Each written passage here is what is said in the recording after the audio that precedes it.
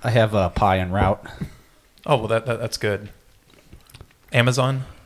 Yep. 1 hour delivery? I told Owen to come bring me pie and say the thing that he said before. He said a good thing. Where's my Bible? What did he say? Oh, he said, I guess we're pie casting. Oh, here we Right. go. Here he comes. Come on in. Come in. You got to say that on the microphone so we can hear you. Got pie for your pie cast. Well played. Pie cast. What is this on here? Cheese?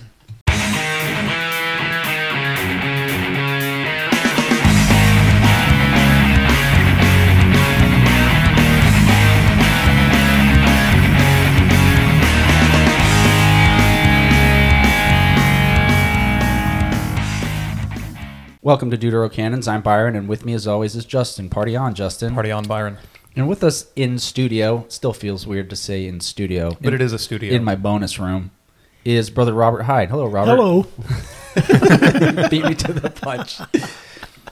And unlike the previous introduction we did for the Allensville Church of Christ podcast, which is available on major podcasting platforms.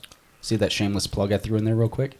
Right, but it would be good for people to listen to it because now we have historic content on the Allensville Church of Christ podcast, such as a sermon posted last night from Howard Marsh from 1970, Right. talking about the first paragraph of the book of Jude. Yeah, unlike that podcast, on this podcast, we're going to take a little bit more time to get to know Brother Robert Hyde. So, Hello. So briefly, Robert, for those who might not know you and who are listening to this podcast, just elevator pitch, meeting somebody randomly on an elevator at a coffee shop, something. Who are you? I'm a math teacher, retired. I teach a Bible class at Portland Avenue Church of Christ, and I was down here visiting you guys today, and you dragooned me into participating in this podcast. what's your history with Allensville? Mostly with the Gill family and with Justin, just because we have a mutual interest in preserving the writings and the books of library for Brother Bowl. Oh, interesting. Yeah. Yeah, we actually just we've had both brothers Gill. Does that work? Like Brothers Grimm, right? The Brothers Gill. The Brothers Gill. We've had the Brothers Gill both on here. Winston first, and then Todd was actually just on last week. So, well, interesting. I guess before we get started here then, because I failed to do this, as always, go ahead and like, share, subscribe, comment. More than anything, just tell a friend about this podcast. Hopefully you find it helpful. And this is episode, I want to say 45? 40. I think you're right. It depends on if we're counting the episode that we counted twice. Yeah. We'll go with 45. We're going to go with 45. I mean, if I'm wrong, it might I think fix this is it. number 31 as far as Apple is concerned. Okay. And probably also Amazon, since we have content that predates our dissemination of the podcast on those platforms. And tonight, Justin is in the lead. So, what do you want to talk about? Yeah. So for those of you keeping score at home, Byron and I go back and forth when it comes to picking and leading topics, but there really is a strong similarity between what each of us happen to be respectively digging into. Byron, like the podcast last week, is looking at the fruit of the Spirit, and so we're just kind of ticking those off one by one, looking at attributes of God and attributes of Christians who, as understood by the fruits of the Spirit. And I've started a series where we look at church words, and the first church word that we covered recently was holy. So in the last 2 weeks, we had holy, and then we had joy. Right. So even though the topics may be separate to an extent, I think that we're really doing the same thing. We're looking at important words that we find in the scriptures, words that are bandied about in churches, and trying to think carefully about their importance, and trying to look at the scriptures for that deeper, clearer understanding. So this is a little bit off of that topic, perhaps, but I think it's still the same thing. Byron, have you ever wondered what the word Hebrew mean, like where that comes from? Like why the Hebrews are called Hebrews? I guess I haven't, but you've definitely got me intrigued now. Yeah, I intrigued myself with that recently, and so I did not a real in-depth study, but I covered some ground that I had previously studied in past years, but not as deeply as what I needed to, and I still want to learn more, and so I've had some conversations with Robert along these lines also. So I think I want to pass it over to Robert to start this story. So Robert, what's your understanding of, or what can you tell us about why exactly God's people are referred to as Hebrews in the Old Testament and elsewhere? Well, I'm not sure, but we get the word Hebrew from the biblical name Eber or Heber, who was one of the descendants of Shem. Mm-hmm. I don't recall if he was the son or grandson. The great-grandson. Great-grandson of Shem. And, of course, those men lived for a long time, mm-hmm. Hundreds of years. They were both shortly after the flood. And so I got interested myself in finding out who Eber was, or where his name came from, because I was interested a few years ago in what we would call the Hebrew roots movement, mm-hmm. Which is fascinating to me. And I came across one thing was that his name came from the idea of the root word abar, mm-hmm. which is a kind of an all-purpose word, mm-hmm. Which I take to mean a doer. So that interested me because I'm thinking ahead a little bit here, but in the book of James, where it says, "Be doers of the word and not hearers only," I think in some respects that's a play on words, mm-hmm. That James is referring to the characteristics of Heber or the Hebrews as being primarily doers, mm-hmm. Rather than simply observers. Mm-hmm. Let's say they're active. They're accomplishing something.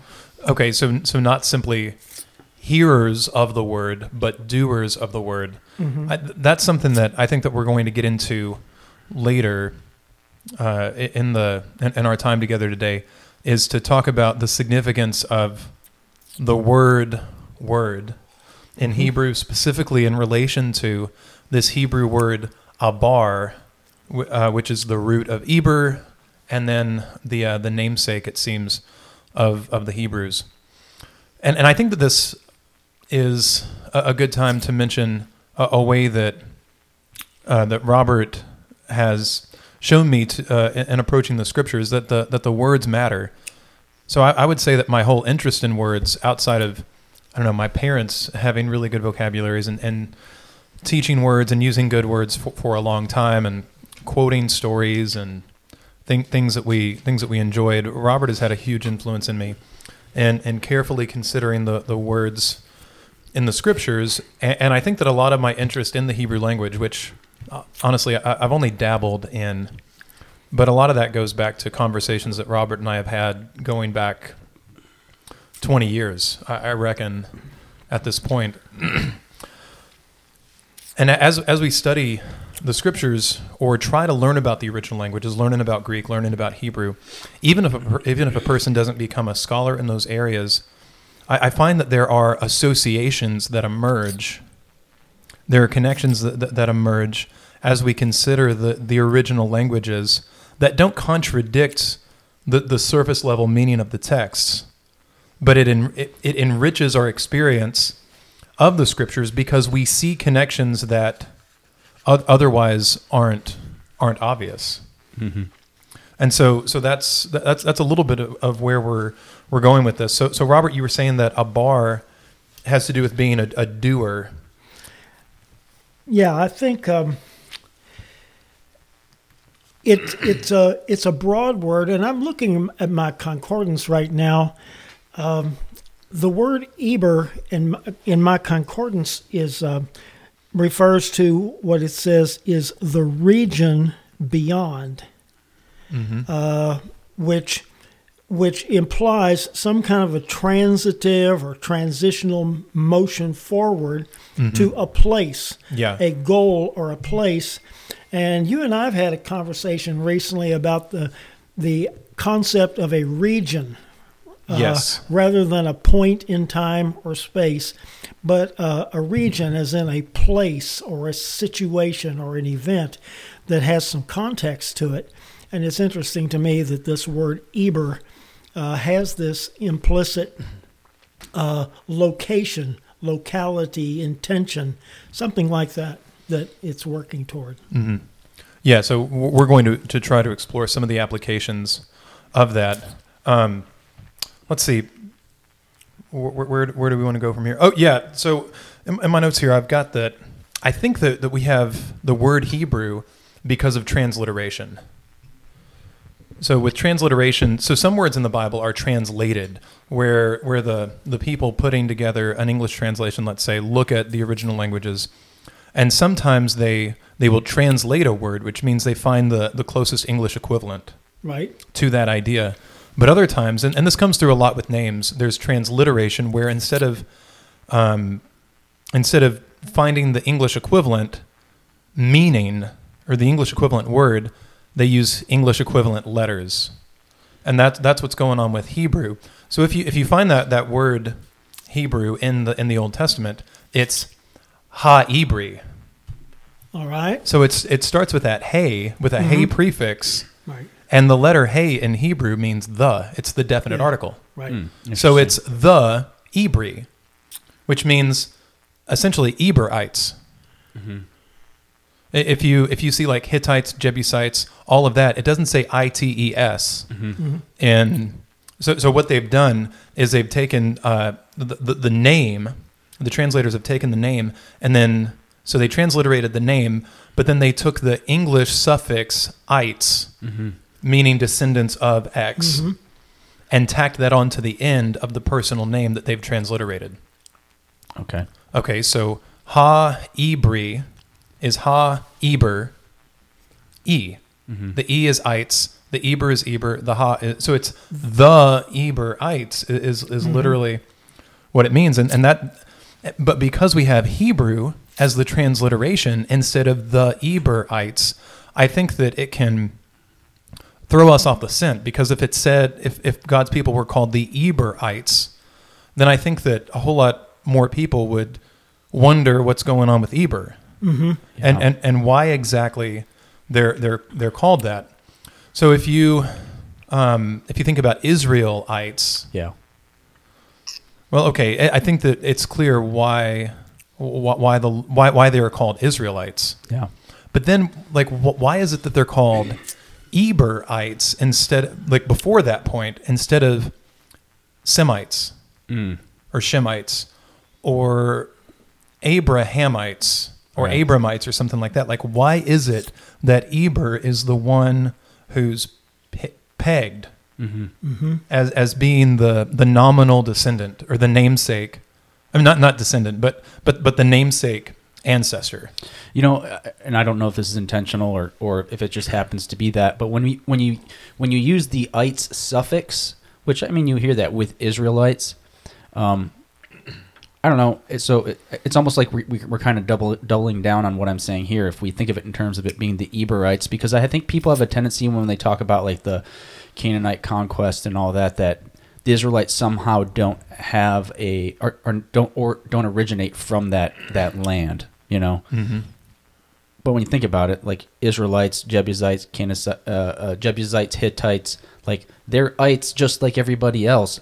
I mean, obviously, that's not necessarily tying them to the land, right? Like that, you're saying that's the suffix means like descendant of. Yes. But what I am saying is when you hear Hittites, Canaanites, Amalekites, and then Hebrews, it's like, oh, these guys are foreigners or something. Yeah. And I think that it does make a distinction, but I think it makes the wrong distinction in our minds. And anytime that, you know, that there's this idea that kids have especially, but I guess not just kids anymore since so many people aren't growing up in the first place.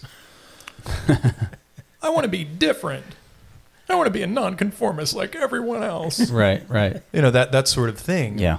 And I try to tell the kids that I'm around, okay, I get it, you want to be different, but your efforts to be different make you exactly like whatever group identity that you think you want to identify with.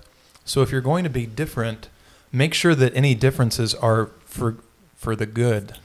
Yeah. Like, be good. Don't be weird different. Be good different. You want to be different and unique? Well, you've just joined the collective of contrarians, effectively. Yeah. It's like, big deal. Yeah. Okay, so let's take a look at how this word is used, because honestly, in the scriptures, like I think one of the puzzling things is, so why would they be called Eberites when the scriptures say so little about Eber? Right. But that doesn't mean that we can't find the root of Eber in the scriptures very early. Oh, take us there, Justin. Hey, it was communion today where you took it back to Genesis. I did. Genesis what, 29? I think so. Okay, we're going back further than that. Oh, man. Yeah. So let's turn to Genesis chapter 8. And this is the first occurrence in the Old Testament of essentially the word Eber or a bar. You said Genesis 8? Yeah, Genesis chapter 8. Okay. Verse 1. And I'm going to put you on the spot a little bit, Byron, not just in terms of reading, but to tell you what, go ahead and read 8:1, and then I've got a question for you. Okay. And it's going to put you on the spot, but not in a mean way. Okay. But God remembered Noah and all the wild animals and the livestock that were with him in the ark, and he sent a wind over the earth, and the waters receded. Am I reading the wrong thing? Nope, that's the right thing. Wait a second. So Robert said that it means doer, and that it's a very it's a word that can go different directions. There's, you might say, a region of meanings. Mm-hmm. In English class, I guess we would call that denotation. Okay. Denotation would be everything that a word could possibly mean according to the dictionary, and then connotation would be what it happens to mean in a particular situation. So if you were to guess, which I'm going to ask you to guess, No.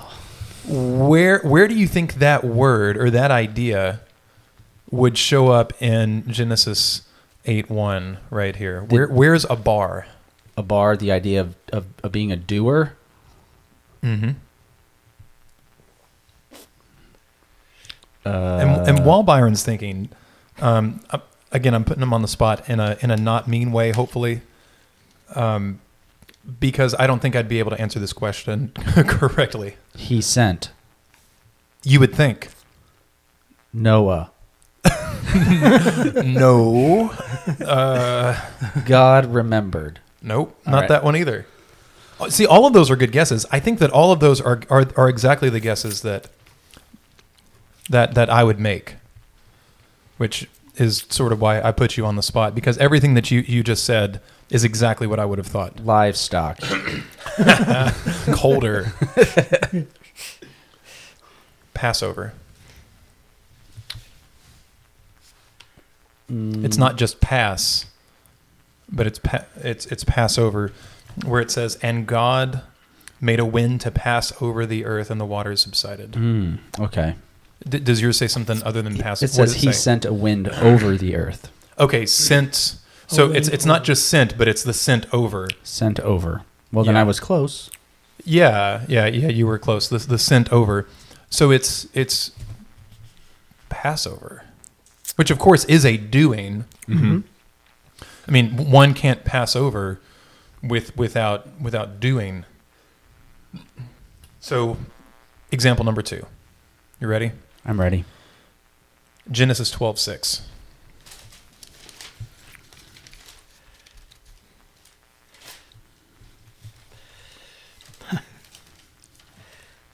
And we probably need to back up a little bit to verse 4. So, Robert, could you read Genesis 12, verses 4 through 6? And just for a little bit of context, if you're listening in the car and you can't flip to your Bible or look at your Bible app or whatever, God has just blessed Abram. I mean, the whole, I will bless those who bless you, curse those who curse you, all of that. And then verse 4 is the very next verse after that. Robert. So Abram went as Jehovah had spoken unto him, and Lot went with him.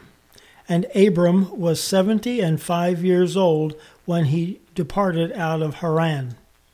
And Abram took Sarai his wife, and Lot his brother's son, and all their substance that they had gathered, and the souls that they had gotten in Haran, and they went forth to go into the land of Canaan, and into the land of Canaan they came. And Abram passed through the land unto the place of Shechem, unto the oak of Moreh, and the Canaanite was then in the land. There it is again, passed through. Mine has traveled through. Okay. That's when I as I speed read ahead of you. That's what I assumed it would probably be. That one traveled.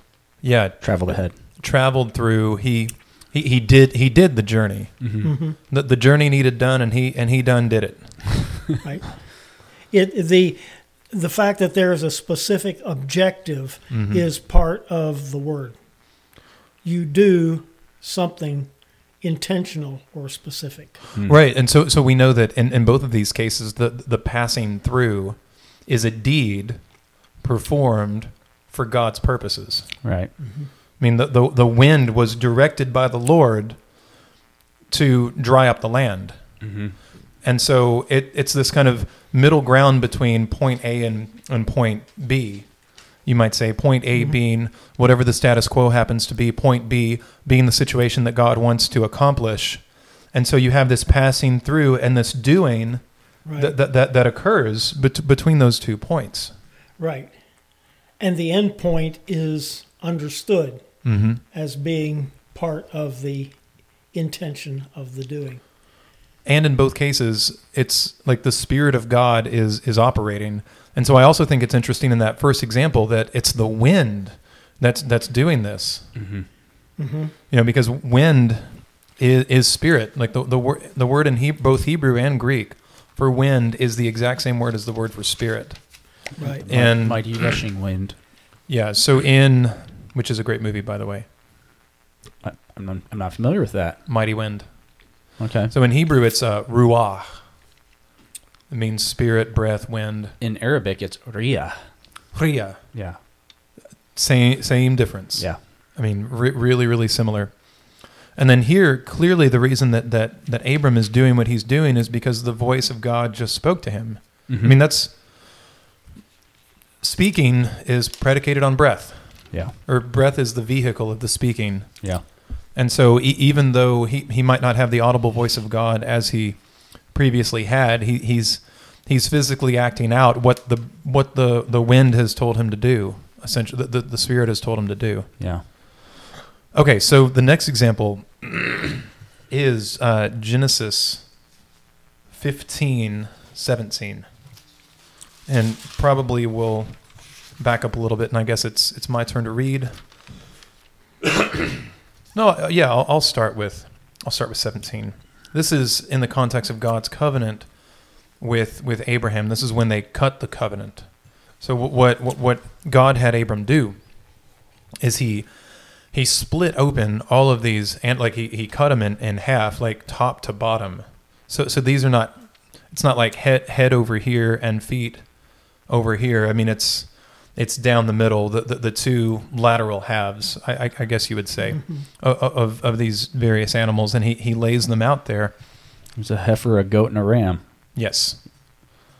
And it came to pass, this is verse 17, it came to pass, when the sun went down and it was dark, that behold, there appeared a smoking oven and a burning torch that passed between those pieces.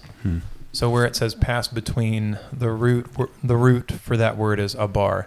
Okay. And in Hebrew, the way that the roots work is most Hebrew words, though not all, but a whole lot of them are 3 letters. Mm-hmm. And they tack stuff to the front and they tack stuff to the end. Yep. And is that how Arabic basically works? Yeah. Okay. So, wait, we're talking about nouns or verbs here? Both. Yeah. Yes, it's the same. I assume it's the same. Of course, now as I'm thinking about it, I'm drawing a blank on how to do anything because you put me on the spot. But so with a verb, you've got the root, and then the suffix determines like which gender you're assigning to it. Yeah. But then also the way it begins determines which tense it's in. So past. Byron, you can't assign gender. Tell that to the Arabs. You might find that they disagree. It can only be discovered. Yeah. But yeah, so you again, so you gender the verb with the suffix, and then the prefix determines which tense it's in. Yeah. Yeah. Yeah, Hebrew works in a very, very similar way, and so the root of this word. I mean, so if you look at it in an interlinear Bible, or if you have the Biblia Hebraica Stuttgart Tensia, which is the main edition of the Bible that or the Hebrew Bible that scholars use, and you look up that verse, you might not know all the prefixes and suffixes and what all they entail, but there in the middle of the word, you're going to see Eber. Mm-hmm. You're going to see ayin, beit, resh. Those three letters that are akin to either E or A, and then B, and then R, right smack dab in the middle. And so it's recognizable. Right. So once again, like the first 2 examples, I don't know, do you all, either of you, see any similarities between these first 2 examples of a bar and what we find here in Genesis 15 with the cutting of the covenant? I noticed that it's repeated in the book of Jeremiah in chapter 34, 18.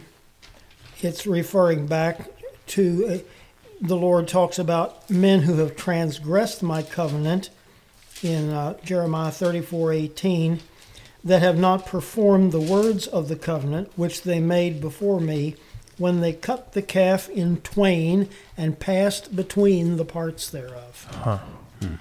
So once again, it's passing through or between. But also the doing. Yes. Justin, right. can you push his mic towards him a little bit? Oh, yeah, sure thing. And yep. And it's interesting that the God's criticism here is they have not performed the words of the covenant. So it was lack of performance. It is lack of doing is what they're being they were for. Hearers, not doers. Right. Going back to James. Man, I was wondering, are we going to James? Because I have that one marked. Okay. Yeah. Okay. Well, I just have a couple more examples here in Genesis, and that's all that I was looking for, because again, like I mentioned previously, to try to get a handle on the connotation. Well, I'm not trying to rush you, but that's the second time he's made a point where I want to go to James. Okay. Oh, shoot, do it. Yeah. Yeah, because as Robert was talking earlier during when we first started, it reminds me of James 1:22. It says, "Do not merely listen to the word and so deceive yourselves. Do what it says."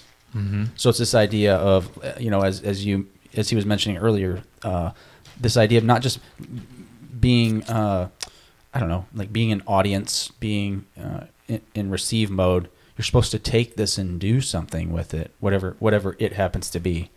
And I guess it also kind of, as you were saying, that reminds me of what you're talking about in your sermon today, this idea of we do things every day that have effects on the world, you know? Yeah. And so, again, this is where I'm trying not to, I don't want to steal, Go ahead. Steal anybody's thunder. I don't know where you're going with this at all. Yeah. Crash. But it's the idea that, like you said, like God interacts with the world all the time. And it seems as though, I guess my takeaway from that is, in doing God's will, he might be interacting with the world by way of us. We are his instruments, and so by doing, we're helping him have an impact on the world. We actually participate in his work. Yes. Mm-hmm. Yeah, and that's exactly what Jesus said when he was being criticized by the Pharisees for the healings he was performing on the Sabbath. He basically said, okay, you guys have this idea that God stopped working. Mm-hmm. And that's not the case at all. Yeah. Like, my Father has continued working to this day. And I work. And so do I. Yeah. He recognized God's doing, and so our doing that God asks us to do is in keeping with and in support of and at the direction of his doing. Jesus also said that he didn't judge according to his own judgment. Mm-hmm. He only said what the Father was saying and did what the Father was already doing. Like, none of it. Like, Jesus was not. Forgive the expression. Jesus did not claim to be the brains of the operation. Mm-hmm. Right. Which I think is really, really critical for us to recognize his submission to the Father. Because we can't understand and then apply the Father-Son dynamic properly in our specific families, first of all, or in our relationship with the Lord. Like, the Father is primary. Definitionally so, the Father has to be primary. Right. Well, this is certainly context that's lost on us, but I'd venture to say it might also be lost on Christians of the time. So when I look back at the beginning of James into the introduction portion that Zondervan has provided for me, it says the author, James, the leader of the Jerusalem church, audience, Jewish Christians, perhaps Jerusalem believers scattered after Stephen's death.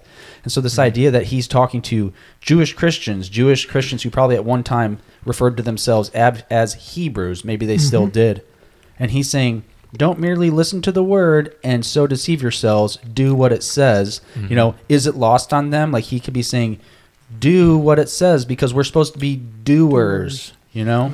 Well, can you think of any examples in the scriptures where what the person was supposed to do is simply what the person's name would indicate that he or she should do? What are you thinking of? I'm thinking of Jonah. Jonah means dove. Dove. Yeah, so if we think of the dove as being a symbol of the presence of God, like the Spirit of God, and also at peace, he or even like passenger pigeon, like that's what he was supposed to be for Nineveh. He was, and also if you have the idea of a bird, you have the idea of a mobility greater than that of a human. Let's say. So he was supposed to fly on up to Nineveh with a message of peace. And so he decided he was going to fly somewhere else. And so what God expected of Jonah was for Jonah to be Jonah. Jesus' mission is his name. Right. Yeah. The Lord saves. And by the way, clearly the Lord was pretty particular about his son being named Jesus. And the background of that goes all the way back to Joshua and the changing of Joshua's name. And I don't know, is it Numbers? I want to say it's in the book of Numbers, because his name was originally Hoshea. Right. And then it became Yahoshua. Yahoshua. So it's the Lord. The Lord saves. Other names that are in, I don't know, can you all think of any other names that might indicate mission, role, calling, the doing that God intends? I'm not sure. I guess the one thing that's actually what I was just looking up. So the passage I read this morning at Communion from 29, where it talks about Leah naming her children. And so in here, because it says, let's see, she named him Reuben, for she said, it is because the Lord has seen my misery. And then for Simeon, right? So because the Lord heard that I am not loved, he gave me this one too. She named him Simeon. Not last, my husband will become attached to me, because I have borne him 3 sons. So he was named Levi. Let's say Reuben sounds like the Hebrew for he has seen my misery. The name means see a son. Simeon probably means the one who hears. Levi sounds like it may be derived from the Hebrew for attached. And then, let me turn the page here to see what Judah, if these are any indications of what they were supposed to be. This time I'll praise the Lord. So she named him Judah. Do I have a note there? Judah sounds like it may be derived from the Hebrew for praise. Oh, it keeps going. Dan here means he has vindicated. Naphtali means my struggle. I don't know. Is any of that helpful? Well, clearly names are important, and we had a whole show about the significance of naming We did. back at, or I don't know, early in the summer, Yeah. last summer, I think. Yep. And this is part of that, because we see that, just the pattern that over and over and over again in the scriptures, we see that God intends for people to do good, and he has a variety of ways of revealing that good to people, since he really wants them to do it. And naming is part of that. This might be a good time to try to dovetail with the word for word in Hebrew. I know a lot of people out there probably know that the word word in Greek is logos, and there's a lot that could be said there. But Robert, can you tell us briefly about the word for word in Hebrew? I'm thinking about the word davar, which it simply means word. When the Bible talks about the 10 Commandments, it really is saying the 10 words. Mm-hmm. It is not defining them other than these are words. It's not saying this is a commandment, this is a suggestion. It's just saying, here's the word. Mm-hmm. And it uses the word davar for that. Yeah, the davarim. Mm-hmm. Yeah, the words. And so a word, we have this concept in English that a word is simply a thing that we say. A thing that we say that means something. And it's a little bit deeper than that in both Greek and Hebrew. And in Hebrew, a word is a thing. The thing itself. Right, it's not metaphysical. Okay. It's not abstract. Like a word is always a thing. Because in the beginning, God spoke. He said words, but the words corresponded to and created things. So if we have davar, a thing, and we have abar, which means to do or to pass through while doing, well, don't be hearers only of the word, because if that's the case, then they don't actually exist. Okay. So they have to actually come about. We are doers of the word. So you abar the davar.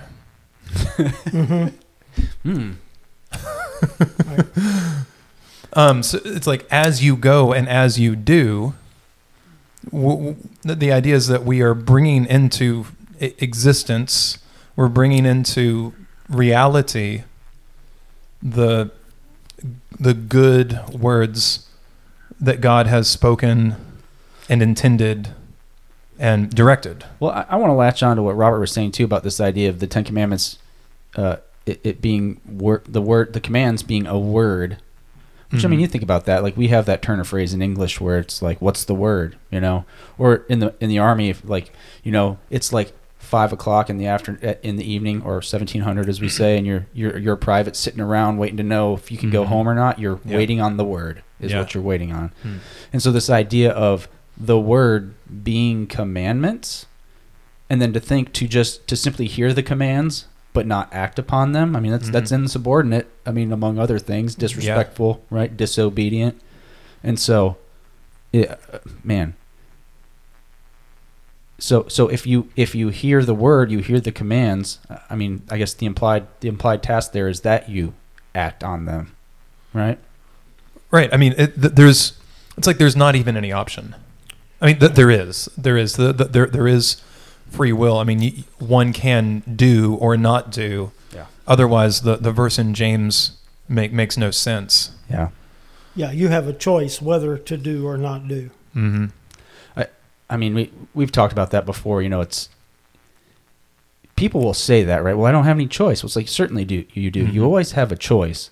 It's just you can't continue to call yourself a whatever, baseball player, doctor, soldier, Christian, and not do these behaviors that you're called to do. Yeah. So certainly you have a choice, but you can't. But two things can't be true at the same time. You can't be disobedient and also call yourself a Christian.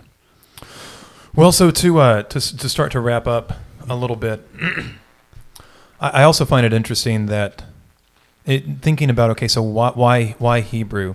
If it means Eberites, which it does, and we know that the scriptures don't give a narrative of Eber like it does for Adam or for Noah or for Abraham, there's got to be a reason. The Lord is not arbitrary. If his people are called Eberites, there must be something about that. There must be a reason that God wants, since we know that there are so many times that names are intentional, that names define mission, purpose, task, the intent of the namer. I would think that would have to be the case for Hebrews. And so the idea is, as you pass through, as you pass over, as you pass by, be doers of the word. But then it's also interesting that, and we didn't have time to get into this, and maybe we will another time, that one of the defining moments in the Hebrew experience or the Hebrew consciousness is the Passover itself. Looking at Exodus, and I'm starting to get close to that in my own reading. You were saying, Byron, this morning that your family is reading, I guess, in Genesis. Yeah, I mean, we're doing that study from, you recall the blue binder we used with the kids. Yeah. We're in the red one now. And so it kind of goes all over the place. It went from Joseph to Jesus to, I think they did Moses. And so anyways, they're on Abraham now and working their way through Genesis, Yeah, so I'm there too. I'm getting close to Exodus. So it's fascinating to me that as I'm working through these stories, that the idea of doing and Passover and all of that is not just an Exodus idea. It's a Genesis idea. Oh, interesting. Yeah. Any final thoughts? It's a covenant idea. The illustration with Abraham and the passing through the pieces and the torch of God passes through the pieces is clearly a binding word, a covenant that connects two individuals or more in some kind of an obligatory activity is implied in that. Byron? I mean, I think once again, James sums it up for me. Do not merely listen to the word and so deceive yourselves. Do what it says. I mean, certainly hearing the word is important. I mean, or studying the word is important, but we have to go out and live it. Mm-hmm. Amen. Well, Robert, we're so thankful that you're here. We're thankful for the message that you brought this morning at Allensville. That's going to be up very soon on the Allensville Church of Christ podcast. So if you would like to hear more from Brother Robert, that will be available shortly. And I hope that you can come back and be with us again soon. I look forward to it. Very good. All right, Byron, you want to close us up? Sure. Let's pray. Heavenly Father, we thank you for this day, and we thank you for this time to come together and to learn more about your word, to learn more about words specifically, God. And I pray that we can just take something that we discussed here tonight and to, again, do as James says, not just hear the word, but to do something about it. We thank you that Robert could be with us here tonight, be with him on his journey home.